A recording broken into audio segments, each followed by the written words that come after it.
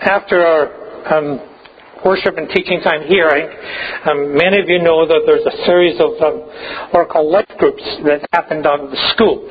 Moberly School, just about a block and a half from here. And because there's really no more room left in this building, and another congregation comes in to follow us.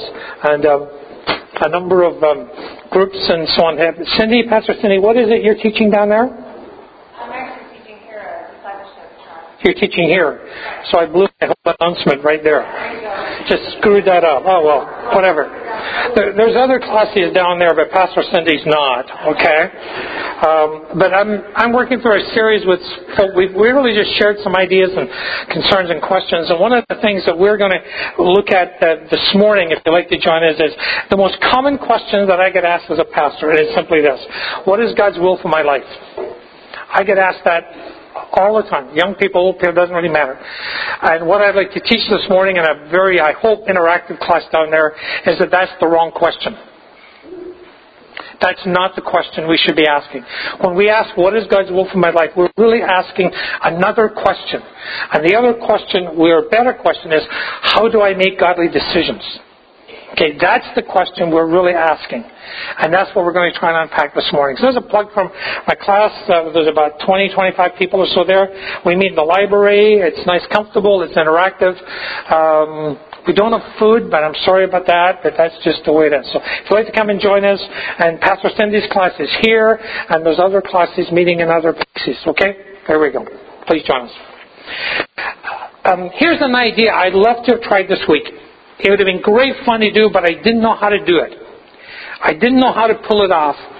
So I really will ask you for a moment, use your imagination with me. Is that okay? Can you do that? For some of us, we have to move from the left-hand side of our brain into the right-hand side of our brain, but here's what you got to do. I would have loved this past week to send everybody who is connected in some way with VCBC, the church here, a piece of a jigsaw puzzle in an envelope. And just very simply say to them, we need you here this Sunday.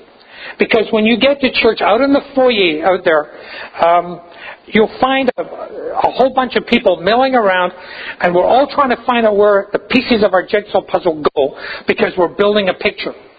And we need you to be here this Sunday so you can bring your piece of the jigsaw puzzle and fit into the picture. You got it? Okay, good. Remember I said interactive? That means I talk and you talk, we discuss together. And very simply, you got this. The jigsaw puzzle represents your life.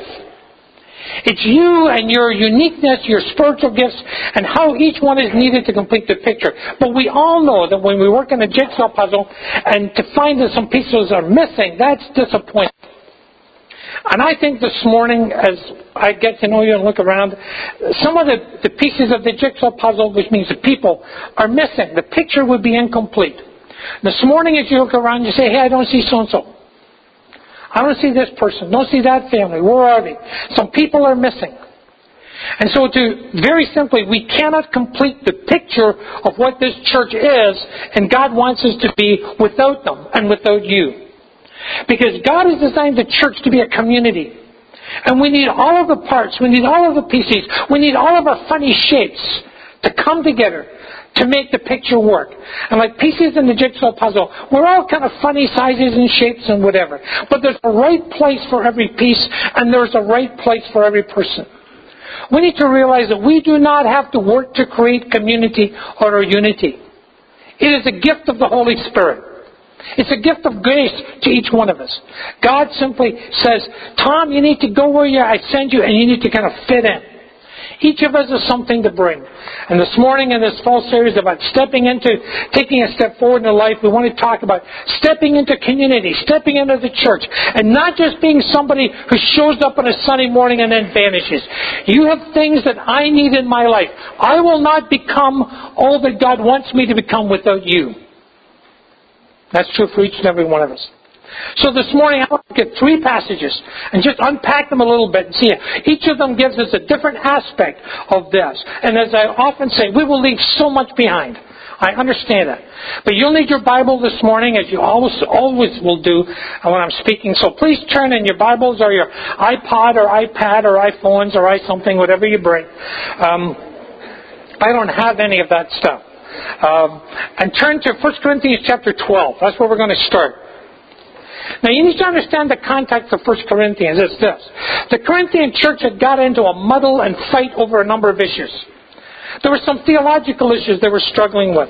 There was a moral issue. There were some worship wars going on in the church. Can you imagine that? And they had written to the Apostle Paul. Now we don't have that letter. That letter has been lost. It's not contained for us. When Paul replies to them, that's what we call 1 Corinthians. You understand that? 1 Corinthians is a reply to a series of questions and issues that the Corinthian church had raised with Paul. Turn to chapter 12. And so when Paul writes in verse 1, he actually didn't write verse numbers, but when he writes, and now concerning spiritual gifts, brothers and sisters, you have to understand what he's doing. He's moving on to the next topic. He said, okay, cover that one. What's the next one they want to know? They want to know about spiritual gifts. And we want to start at verse 4. And you have to kind of get hold of this passage with me, really line by line. Paul says, there are different kinds of gifts, but the same Spirit. The word for gifts there is the word charismata in Greek. Every Christian is charismatic. It's not about speaking tongues. It's not about how high you want to raise your hands. It means that we have spiritual gifts that come from the grace, that's the word charis, of God. There may be natural talents, but they're being added to by given the power of the Holy Spirit, but they come from the grace of God. And they're given to us, it says, by the Holy Spirit. And one of his tasks is to gift every Christian for service, as we'll see in a moment. Verse 5, next verse. There are different kinds of service, but the same Lord. The word for service is diakonia, from which we get our English word deacons. It simply means that there are places to serve, not always the deacons board, under the direction of the Lord. Jesus, at the head of the church, says, I want to take your gifts which come from the Holy Spirit, and I want to use them in this area. He is the head of the body. We take our orders from him. Verse 6. He says there are different kinds of working. The word is energizing in Greek. But it's the same God who works in all of us and all people. Now notice these three areas of diversity. Gifts, service, and effects. But you also notice something else. It talks about the Spirit, the Lord, and God the Father. What does that teach us? The Trinity. The Trinity is involved in the gifting and the energizing of the church. Now verse 7 is the verse that ties all of this together. He says, now to each one is given the manifestation of the Spirit, notice the last phrase, for the common good. It's reminding us that God has gifted us not for our personal hobbies or pastimes. God has chosen to gift us through the Holy Spirit, and it is for the common good. In other words, we're given our gifts to give them away. We're given them to give them away in the service of others and for the common good of the church.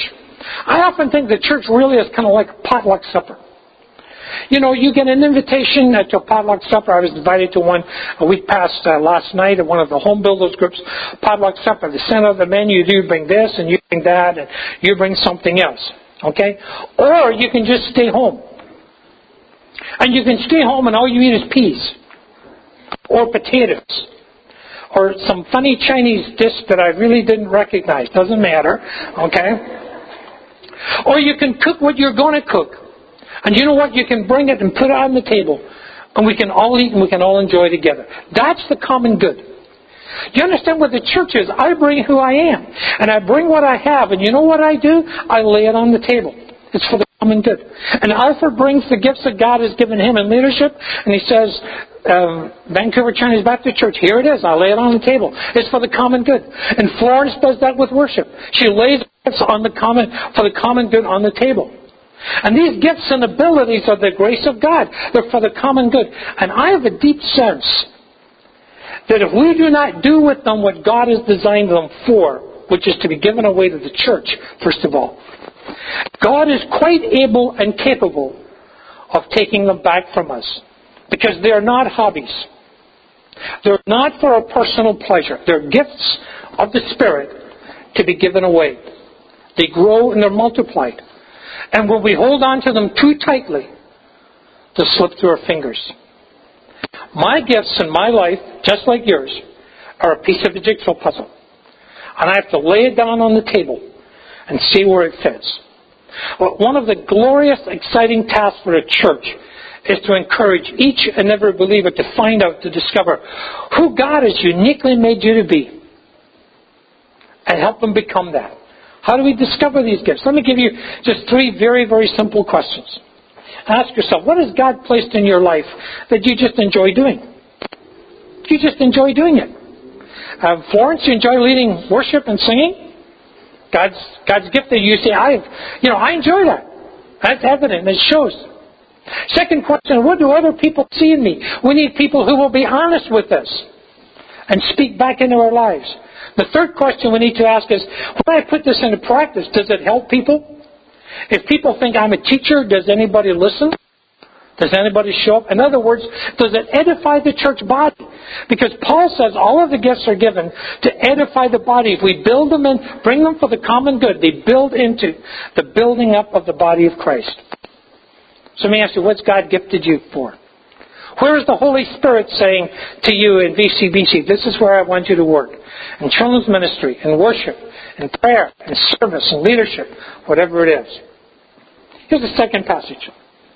You've got to see the whole church at work in this way. Romans chapter 12. You flip back to Romans chapter 12 out of 1 Corinthians. I'm going to start at verse 4. Just as each of us has one body with many members, parts, arms, legs, and all those things, and these members do not have all the same function, so in Christ, we who form one body, each member belongs to all the others. We have different gifts according to the grace given to us. If a man or a person's gift, I'd like to expand it. It's not just a male issue here. If a person's gift is in prophesying, let him use that in proportion to his faith. If it's in serving, some people, serving just kind of oozes out of them. You open the doors and they're just saying, what can I do? They're there to serve. Then let them serve. If it's in teaching, let them teach. If it's in encouraging, let them encourage. If it's in contributing to the needs of others, some people are gifted by the grace of God with more money and an ability for greater generosity. Their gift is to give. Let them give generously. If it's in leadership, let them govern diligently. In other words, let them point the way that they are to go. The word govern, by the way, is not to control things. It is to guide things. It comes from the Latin word gubernator. And the gubernator was the one who was the pilot of the boat. And he was the one who steered the boat through the rocks and the waves and said, this is the way that we're to go. So the one who governs is not the one who controls. The one who governs is the one who leads and guides and directs. If it's in showing mercy, some people just got mercy just oozing out of them. Let them do it cheerfully. It's remarkably simple. God intends in the church that we would function as an interdependent community of faith. It's not about competition. It's not about one person being better than the other. By the way, community cannot exist where there's competition. If you think we can have competition with one another, wherever we do that, we cannot have community. Community exists when we give up the idea of somebody being first and somebody being better. It's simply about bringing our spiritual lives together, and just showing up on Sundays is not enough. Two extremes, very prevalent in our world and culture, that we need to avoid. One is independence. We have a 3-year-old little grandson whose phrase these days is, I'll do it myself. I'll do it myself. It's not cute sometimes when an adult says, I'll do it myself. You know that independence was the sin in the garden? That a couple thought they could live without God? I'll do it myself. At the other end of the spectrum is what's called codependence. And that's the unhealthy need of a relationship. To need someone so desperately in such a clinging kind of a way that we cannot live without them. We hang on to them. We cling to them in this unhealthy way. And that is often destructive for both parties. Between these two extremes, independence on one hand, codependence on the other hand, we're called as Christians to live interdependent lives. What we have, we bring. Some people are great at serving. Get out the road and let them serve. Others are good at teaching. Others have the gift of leadership. You know what? For those who have the gift of leadership, you got to let them lead. We need each other. None of us is omni-gifted. None of us has got all of these gifts. There's three things that stifle a church, at least three things, from stifle a church from being all this kind of gifted community work that God wants it to be. Now listen carefully to me this morning. Number one, when it's pulpit dependent. Don't misunderstand me. I am deeply committed, as this church, to the disciplined study and proclamation of God's Word. Okay? But a church that becomes only pulpit dependent can stagnate. It has no reason to reach out. Its mission is simply come in here instead of go and tell. I'm not saying in any way that we should abandon preaching and teaching. Not at all. It must be rooted in truth and stamped with excellence. But dependence on preaching alone will glorify the pulpit, and it will stifle the other ministries and the growth of the church body. Secondly, a church is stifled when it becomes pastor dependent. There is still the residue in many churches that pastors are the only ones who are trained to do the work of the ministry, to counsel, to visit, to administer. And everybody just shows up on a Sunday morning to watch and to listen. But can I just tell you that is not biblical? I have gifts to bring to this church. And so does Pastor Cindy and Pastor Johnny, other pastors in the Chinese congregations. But our primary task, the Bible says, we'll come to back in a minute, is to equip the saints to do the work of the ministry. Who are the saints? You're the saints. Okay? Do you know that? Doesn't mean you're in a stained glass window. But you're the saints. You're called to do the work of the ministry. And as I get to know you as a congregation through these months, I know that some of you and families and individuals have been through some painful experiences that you would not have chosen for anything. But that equips you to come alongside someone else who's walking down the same path. You know, we do not always do our best work when we work from our strength. Sometimes we do our best work with God in someone else's life when we work from weakness. We need to understand that. Let me tell you about Judy, a lady in a previous congregation. Judy found out one day that she had breast cancer. And that the only way really to get ahead of this in her life and in her body, this what had invaded her body, was to have a radical double mastectomy. And she did that and she survived the surgery. I was pastoring a large congregation, 1,000 to 1,200 people. And from time to time, came across information and news that this lady or that lady had just discovered she had breast cancer and was going in for surgery. I say this, and I'm not trying to be funny when I say this. I say this with a lot of all my sensitivity I can muster. It is really not possible for me to go and hold her hand and say, I know what this feels like. I can't do that. Because I'm a man, and she's a woman, and she's struggling now with breast cancer. I would go in and visit her, often with Harriet, my wife, pray with her. But what I usually did was I phoned up Judy. And I said, I have a lady I need you to go and visit. And you know why? She said, yeah, I'll be there today, tomorrow. And Judy would stop and pick up some flowers and go into the hospital, Vancouver at Victoria General or the Jubilee, and sit down beside her bed and say, I'm Judy, I'm from the congregation. Tom asked me to come visit you. And she could take her hand and look into her eyes, and she could say to her, I know what this feels like, and you can get through this, because I did. That's someone who can minister in a way that's so important. If the church is to see growth in terms of being a gifted congregation, it must resist the easy path of being pastor dependent. And sometimes in that, pastors need to redefine their roles. Thirdly, it's building dependent. Now, it's great to have a building, especially in Vancouver when it's going to start raining soon or whatever.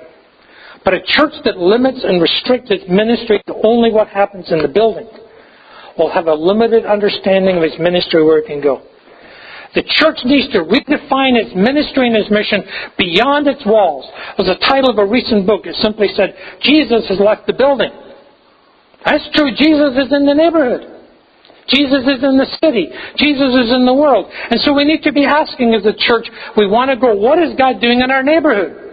What is God doing in our city? What's God doing in the world? And then hitch your wagon to what God is doing outside of the walls of the church. Do you know that it's difficult to find a renewal movement in the history of the church without some kind of small group movement? Martin Luther talked about the little church within the larger church. John Wesley, who was the founder of Methodism in Britain and all over the world, met in small bands for Bible study and accountability. Showing up on a Sunday morning is not enough. That simply makes a lonely crowd. Not a community of love and accountability. We need to kind of tie together. I have an old in my library at home, and I noticed you had one in your library down here. An old Bible handbook called Haley's Bible Handbook. Some of you may have that if you're as old as me or whatever. Now, if you open up Haley's Bible Handbook, it says in the inside first page, the most important page in this book is 814. So what will you do next? Page 814. What's the most important idea in this book? The most important idea in this book is a simple suggestion. Each church have a congregational plan of reading, and that the pastor's sermon be connected to that. Starting next week, Pastor Cindy is getting his leadership in this. We're going to be, in addition to the small groups and the home builders groups and so going on, we want to start and connect some new small groups with the sermon. And so that you can read and study along with us and have fun with that and see we engage in that. And some people have been doing that for a while. I'm going to ask Naomi Ma. Where is Naomi? There she is. Naomi's going to come up for a minute. And so to break into the sermon here for a moment, okay? And she's going to tell us how long she's been involved in doing this sort of thing and what are the advantages. Naomi, you get to preach now, okay? There you go. There you go. All right? There you go. And thank you. Well, I really can't preach. But talking about small groups, I'm really, really excited about the small groups we're going to have. I've been involved with small groups on and off ever since I became a Christian. That's 1,000 years ago. Anyway, God over the years has used the members of the small group that I attended to help me and to encourage me in my personal walk with God. And for the last few years, Philip, my husband, and I have been involved in a small group meeting on Wednesday mornings in the church here. It is a sermon-based Bible study, and the sharing in that group, I'm telling you, it's just wonderful. It's open, frank, and incredibly rich. And I must say that our lives have been really blessed. Now, early on this year, I can never say this word, I don't know, I always call Louis. Yeah. Sometimes I call Louise, Louis. Sorry, Louis. Well, Louis Chan suggested to my husband that we should have a mixed generation small group in our area. I really can't describe to you how excited I was. I was very surprised.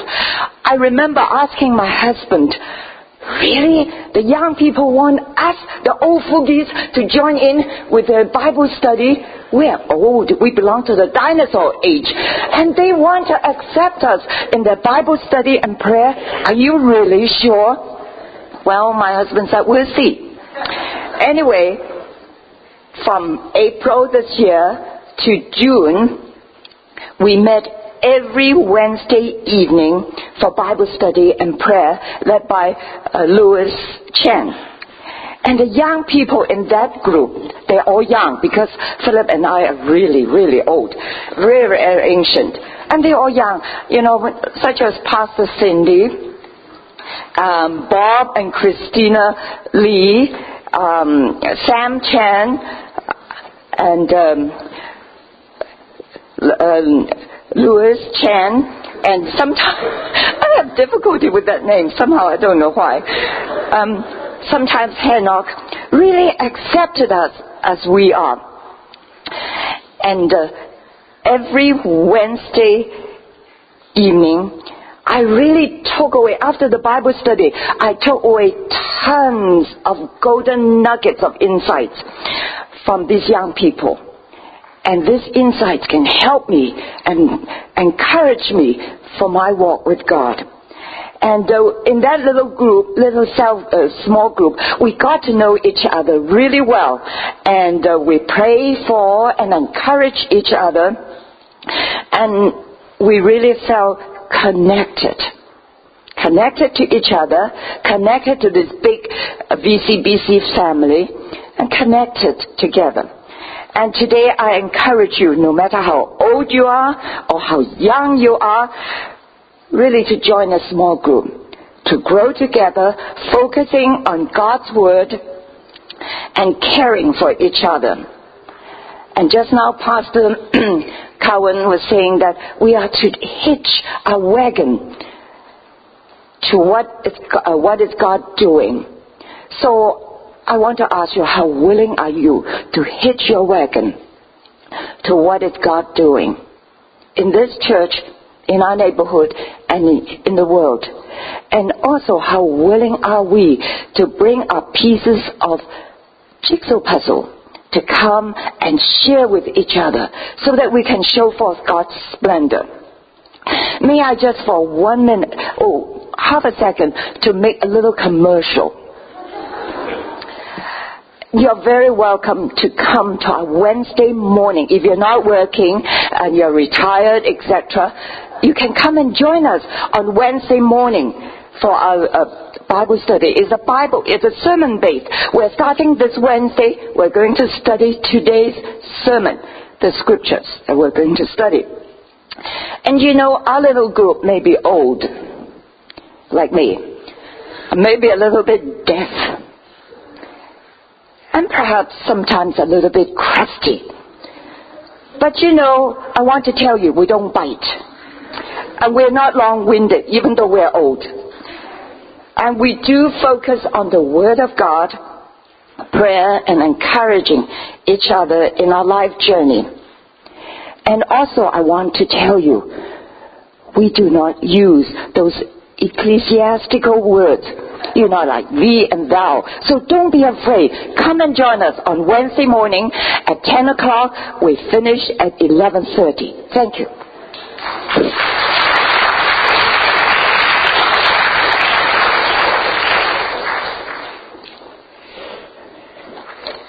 Naomi D. did very well. Third passage, just briefly. When these things and gifts and people work together. You know what? The goal is maturity. Here's what Paul says in Ephesians 4. It was he who gave some to be apostles and prophets, evangelists, pastors, and teachers to prepare God's people, that's you folks, for works of service, so that the body of Christ might be built up until we all reach unity in the faith, the knowledge of the Son of God, and become mature, attaining to the whole measure of the fullness of God. Then, says Paul, we will no longer be infants, children, tossed back and forth by the waves, blown here and there by every wind of teaching and cunning and craftiness of men. But speaking the truth in love, we will grow up in all things into Him who is the head, who is Christ. How do we get this? Several ways to understand maturity this morning. Maturity comes when we shift from information to action. Maturity is not about how much we know. It is about what we know that we put into practice. You do not grow maturity just because you decided to come to church this morning. All you've got so far is information. You grow maturity when you take something away from a message and you say to yourself, I'm going to start doing that. We learn that from Hebrews.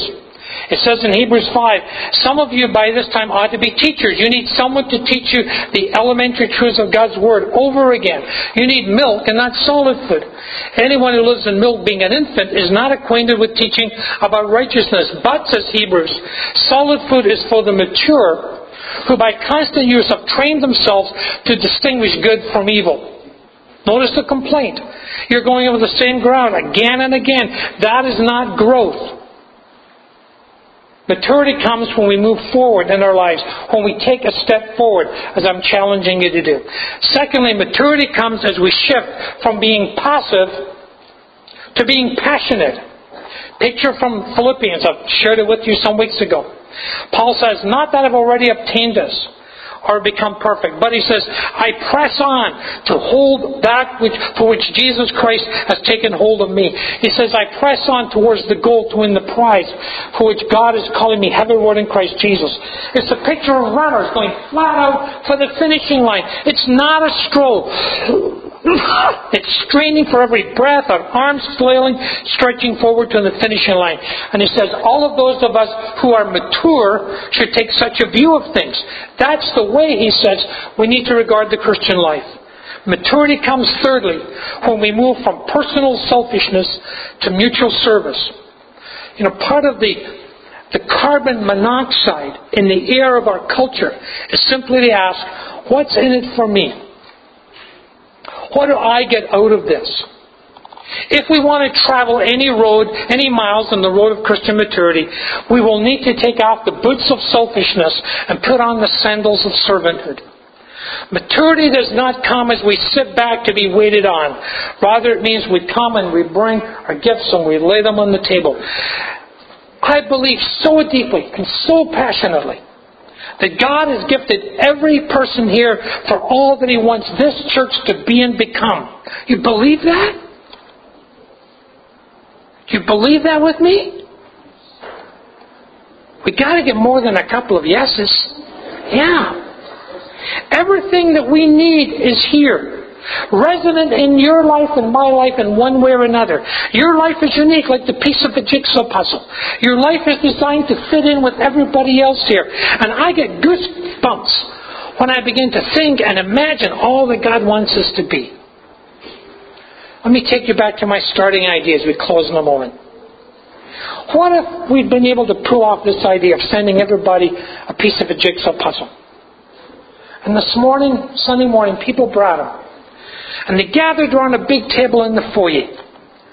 And they're seeing where their piece of the jigsaw puzzle fits in. It doesn't go here, it doesn't go there. But there it is. And they find it.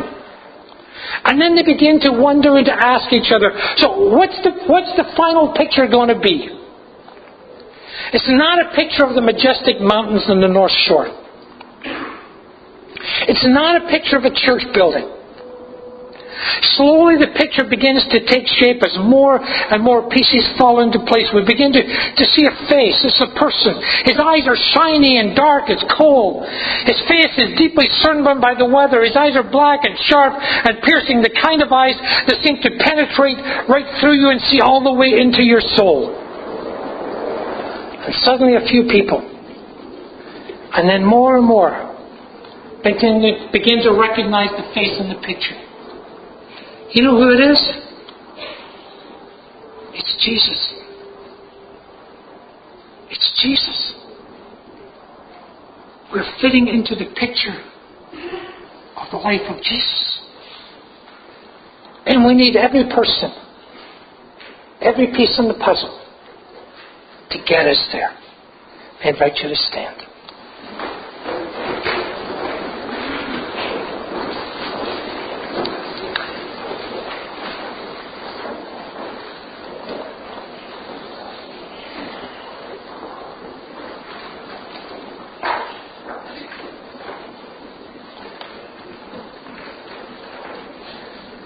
You need to see this picture this morning through the eyes of the Spirit. If it helps you, you may need to close your eyes.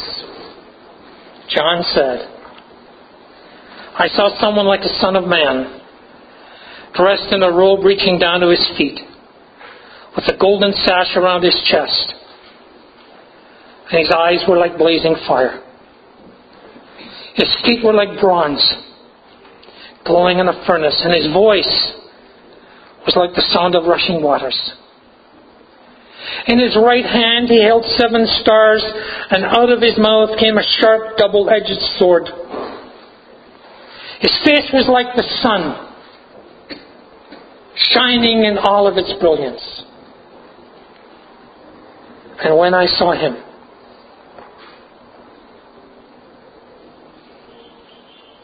I fell at his feet as though dead. And he placed his right hand on me and said, "Do not be afraid. I am the first and the last. I am the living one. I was dead. But behold, I am alive forever and ever, and I hold in my hands the keys of death and hell."